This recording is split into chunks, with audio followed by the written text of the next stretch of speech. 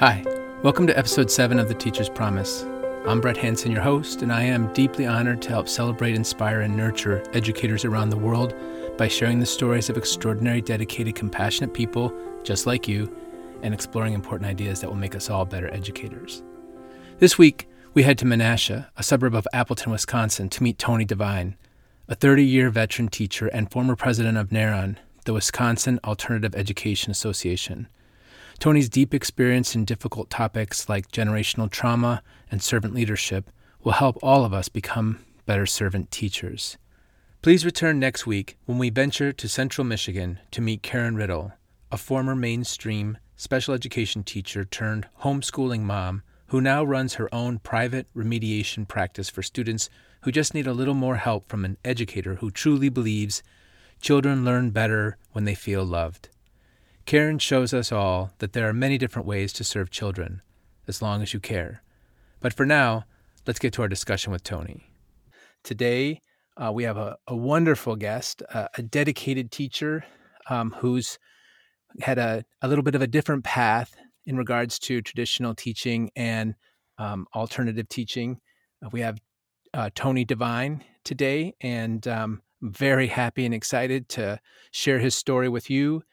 Tony started a traditional route and then went to alternative education and is now back in a traditional school and classroom, but with plans. And we're going to hear about those in just a few minutes. Welcome, Tony. Welcome. How are you doing, my friend? I'm good, thanks. So why don't you tell us a little bit about yourself, just a quick little history of how you got started, just a minute or two, and then we'll get to the really good stuff because you have a lot to share today. Sure, absolutely. I'm going into my 30th year of teaching. I taught in Arizona, Illinois, and I'm currently in Wisconsin. I've been blessed to be able to teach in in a variety of districts, from really economic disadvantaged schools to extremely wealthy districts. Let me see, for the last 12 years, I've been on sort of like this alternative education walk. I was the president of our state organization for alternative ed.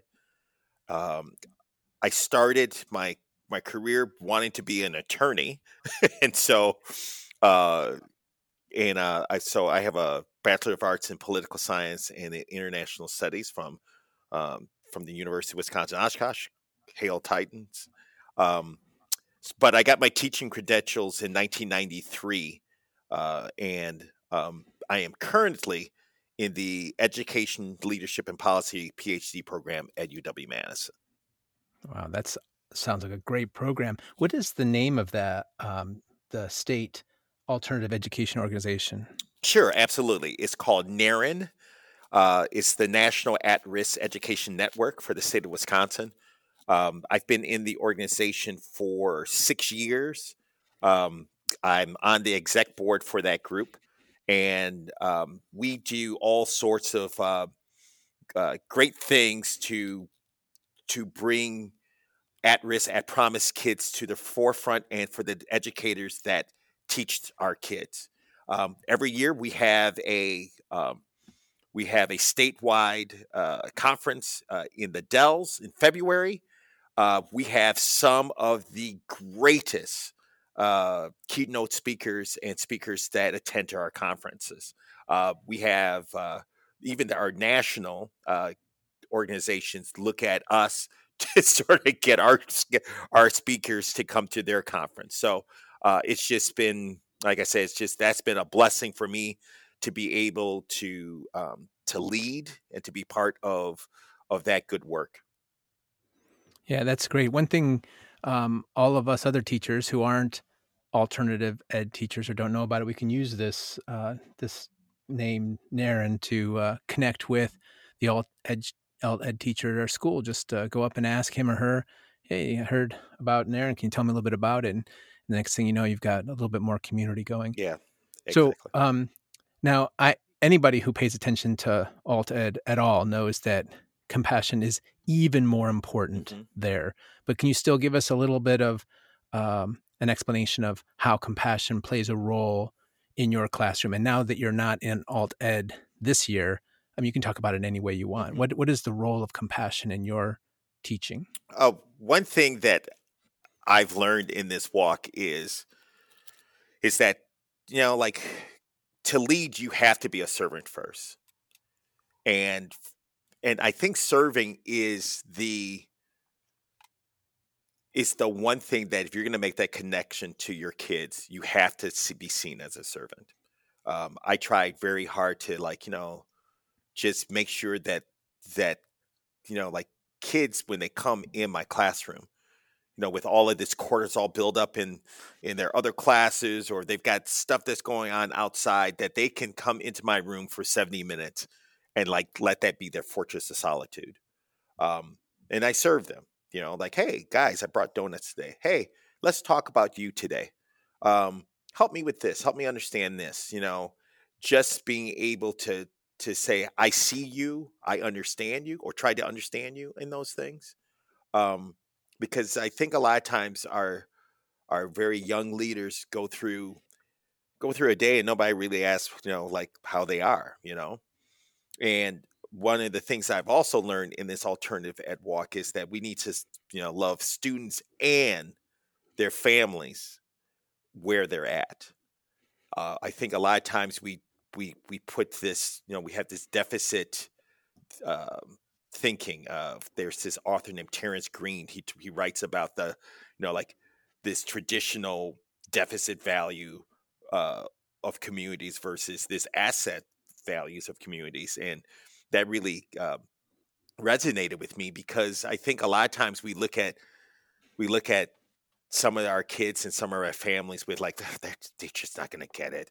That group of people, they don't work hard, and I think that is just, well, if you look at what they're coming from, I think, like, you would appreciate just how resilient they are, and we need to, especially after coronavirus, we got to understand the role of generational trauma and the way that plays in the life of our students, and we need to be prepared to understand and to almost have a complete mind shift in the way that we look at education.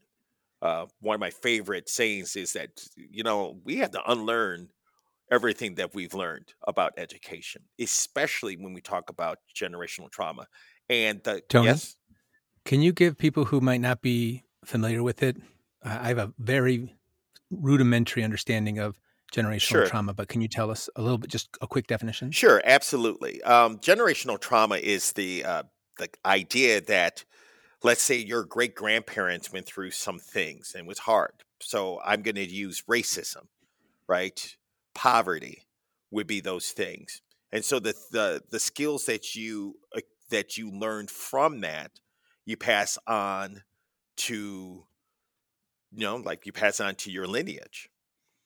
So, like, I know in the African American community, like, one of the things that that that we're dealing with is, like, why is it that, like, black folks have higher number of, like, diabetes and just mental health issues, is because we've been in this space of just surviving and not thriving. And the thing about generational trauma is that is just not limited to race, right? Just not limited to one's gender.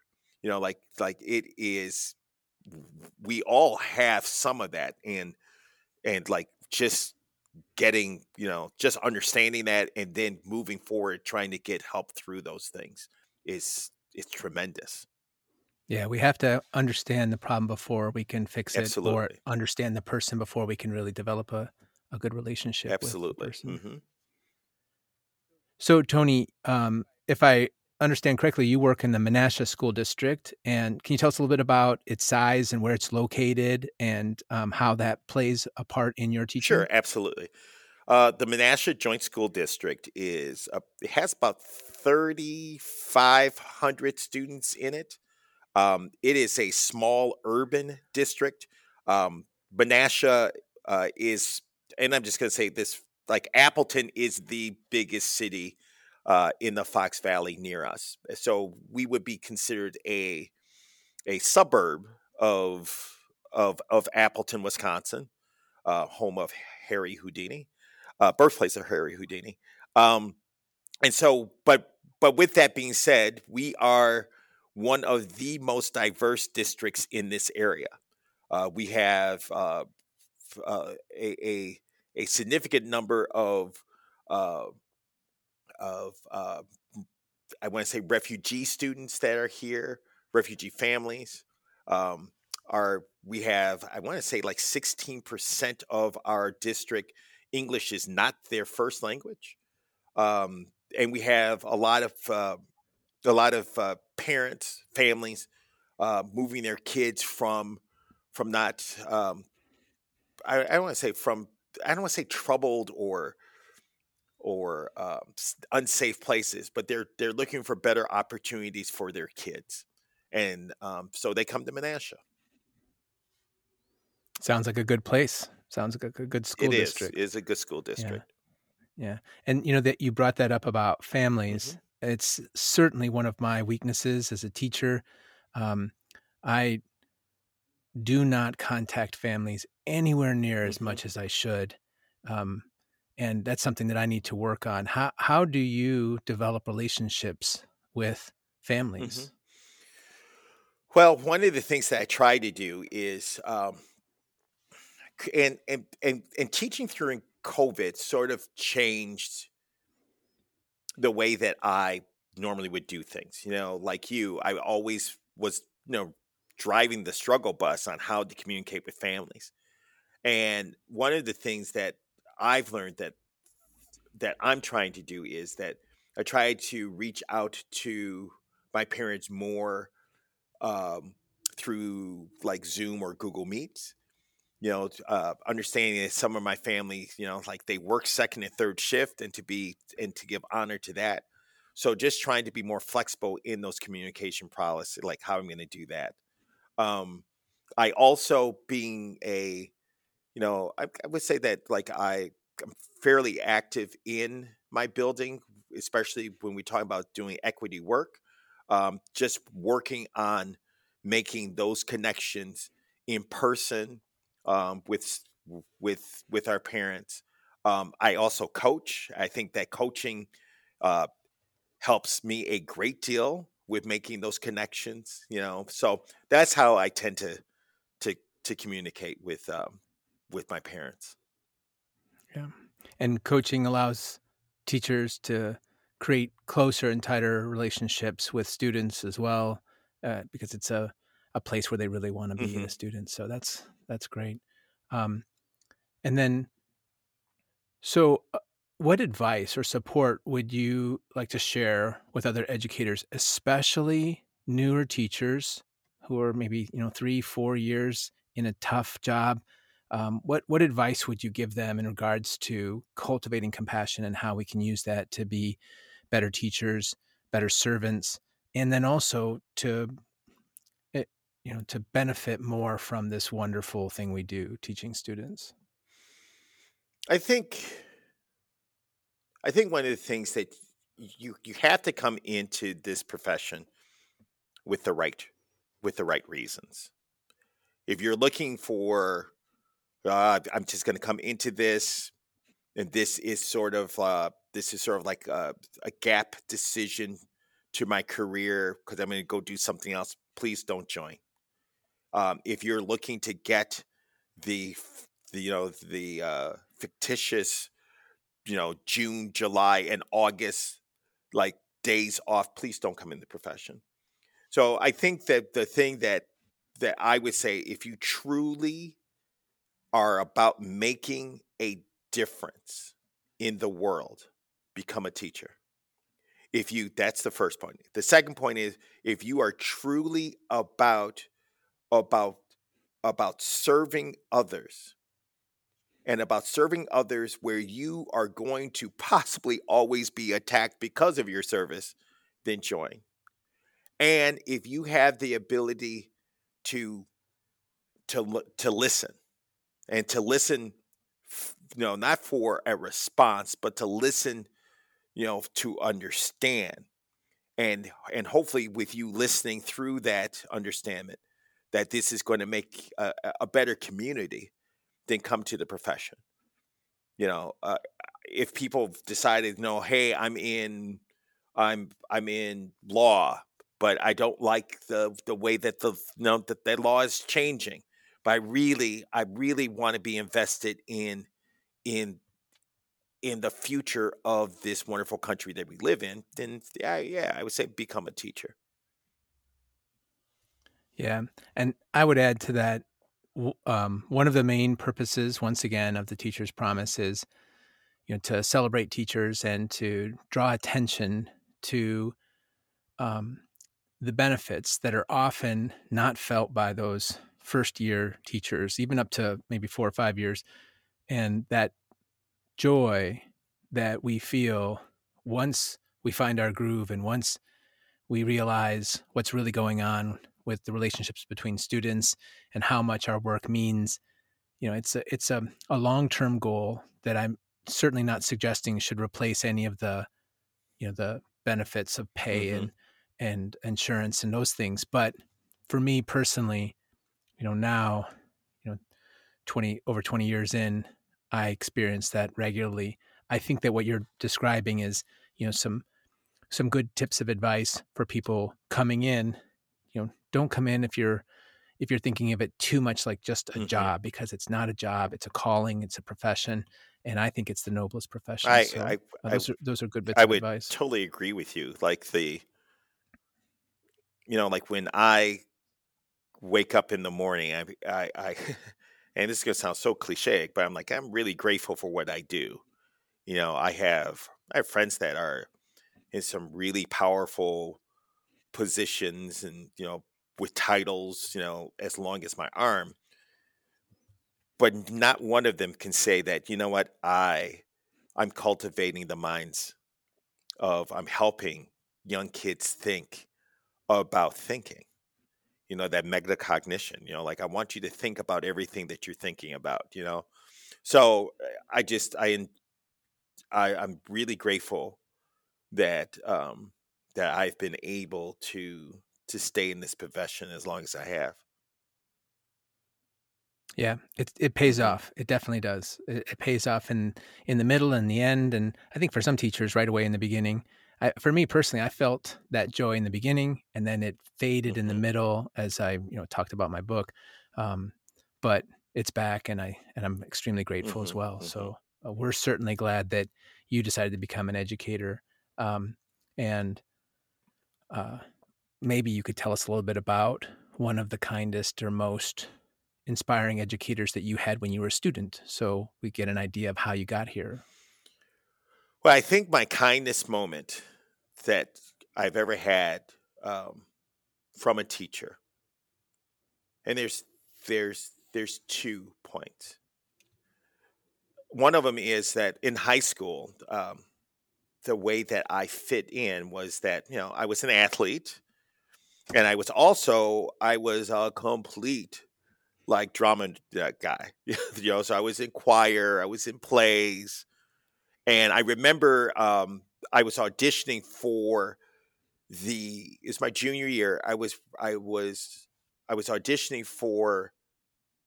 Oh, actually, I was a sophomore. I was a sophomore auditioning for the biggest choir in the high school, and I didn't make it. I did not make it. I got nervous. I couldn't read music fast enough, and I didn't make it. And my choir director, Mr. Fuller, Mr. Robert Fuller, um, just was so absolutely kind, and because I was hurting, I was crying, and I was going through a lot of stuff at home. My parents were splitting up.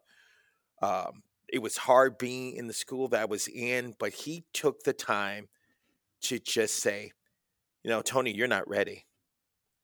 I could put you on this because I know that you'd be great, but you're not ready to do what you need to do to get better. And he goes, and I know that you are going to work to get better. Those were like the kindest things that someone, like, he saw a promise in me. I wasn't ready at that point, but he saw the promise of me being great. Like he wanted to cultivate me. And And he could very easily, because literally 400 kids tried out for this choir, 100 kids made it, and he took that time to do that. And I'm like, you know what, Mr. Fuller, you're right. I need to get better. I need to practice more, and I did. Like, I worked my tail off, to do it. And when my junior year, when I was in that choir or auditioning for the choir, it was lights out. There was no doubt. I left no doubt that I should have been in that choir. And so I'm super. That was a moment of kindness that like, here's this man who could have plucked me like a weed, decided that I had enough worth for him to tell me to keep grinding. And he also told me, when you're in the junior choir, be a leader in the junior choir. And so something I'll never forget about him. He sounds like a great Oh, teacher. he was. I mean, I every time I think of Robert Fuller, I get kind of choked up, because he was one of those. I went to a predominantly white high school, and that was tough. Not like, it was just tough, navigating those spaces. And he always seemed to just make us feel at ease. And there was there was 4 or 5 of us, 9 white kids in this, like, in the whole choir, you know, system. And he just had just this wonderful, this this man who had polio, who was from like Pine Bluff, Arkansas, who just saw the humanity in people. And just getting back, I think he's one of the reasons why I became a teacher, and one of the reasons why I believe in being a servant. Like, just constantly seeing people, even if you're struggling with our students, just to see the humanity that they have. And that was just something that, like I said, I will never forget that. Yeah. And I sincerely, deeply believe that Mr. Fuller became more and more and more human, more humane, because of you and students like you, and the opportunity to love other people's children, the opportunity to care for human beings. And I mean, that's one of the greatest things about being a teacher, a choir teacher, an English teacher, an alt-ed teacher. We have all these wonderful opportunities to exercise our souls, to enrich them, to improve them, to strengthen them by being kind to people. So thank you, Mr. Yes, Fuller, thank for you, that Mr. Fuller. wonderful act. And maybe, Tony, maybe you can see if you can get a hold of him when this this episode airs, and we'll let Mr. Fuller know how much we he has appreciate moved his work. on to the bigger choir, Okay, yeah. but it's just like, well, I think one of the things that we try to do in this profession is to leave a legacy. You might not see what your legacy has grown and has built, but I think that that's one of the things that great teachers do. They leave a legacy, and Yeah. and we still, like, the people who've made, it was called the a cappella choir at Oak Park River Forest High School in Oak Park, Illinois. We have a concert. Like, we go, we have a concert, and we raise money from that concert to support, like, scholarships, the purchase of new music equipment, cork, like, because they cost money to buy music and stuff. And so that's what, with the sales that we get from that, that's what we donate back to the school. And that's because of that man. That's Mr. That's Fuller's Mr. legacy. Fuller's That's legacy. awesome. 100%. Great. Now, you basically already answered this with so many of your statements, but in just like 30 seconds, can you give us the focused reason why people should become educators today, considering, all the issues with lower pay and problems in schools and the politics? Why should people become educators today? because we need people to help us control the narrative of what education is and what it isn't. And that I think that the other thing is that you should come into, we want to encourage people to come in, is because we need people to who have a heart for shaping the future, leaving those legacies. You know, that's what I would tell people. I was like, I know there's a lot of like, the professional worlds are like, proletariatism and intensification and deprofessionalism of the profession. Yeah, all of those things are true. And we're working on those things. But I think the one thing that if you're coming into the profession that I can tell you is that we need you. Step through that, Yeah. like gird yourself up and walk through that door because we need you. Yeah. And, keep your eyes wide open because it is a tougher path than some other careers regarding, financially and benefits, but just remember that the payoff is worth it. There are other forms of compensation other than Right. money. And money's And, important. yeah, I'm just gonna it is. like money is important with that because we are a profession. And I would also say that we are a necessary profession. And so I think that we just also need to understand like we do a lot of schooling, to help us through this, to hone our craft, you know.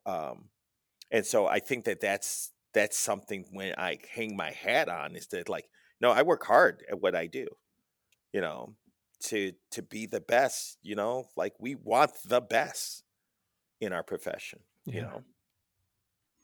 Yep. It is necessary, I would say even Hmm. essential, and it is a noble thing to choose a profession that is so important, but maybe just not as respected as some Exactly. others. So now we're to the end of the show and we get to my favorite part, the bit where I get to thank the educator. And I really love this part of my podcast, my job, my show. And that is to say, thank you, Tony, for all the work you've done over these 30 years. We do need people to come into the education for the right reason. And then we need them to stay and find that deep meaning and purpose that you found, because that's how we really enrich students' lives and then also improve our own. So thank you for tackling the alternative education problem and then coming back to traditional classrooms and bringing those skills and all that wisdom to bear for all your students. And thank you for deciding not to go into politics and law, but staying in the profession and maybe moving toward developing a school district where these principles are the primary factors. Thank you for your passion for equitability and for all you do for all your students and for being a good role model and a voice of reason. And thank you for everything else that you do for our students, for our community, and for sharing your Oh, time with us today. thank you so Thank you, very Tony. much. I appreciate that. Thank you. Well, thanks again, everyone, for joining us and accepting the inevitable realization that all children are our children and that all kids deserve our intelligent compassion. And if you haven't already, please subscribe to the Teacher's Promise podcast wherever you get your podcasts so we can share these wonderful stories and so much more with as many educators as possible. If you listen to the podcast on my website, Hanson Education Services, please share the word through whatever social media you use. And finally, always remember you must take care of yourself in order to take care of others. So if you haven't, please join the Teacher's Promise Facebook group and bring a friend. Everything's better with a friend. Until next time.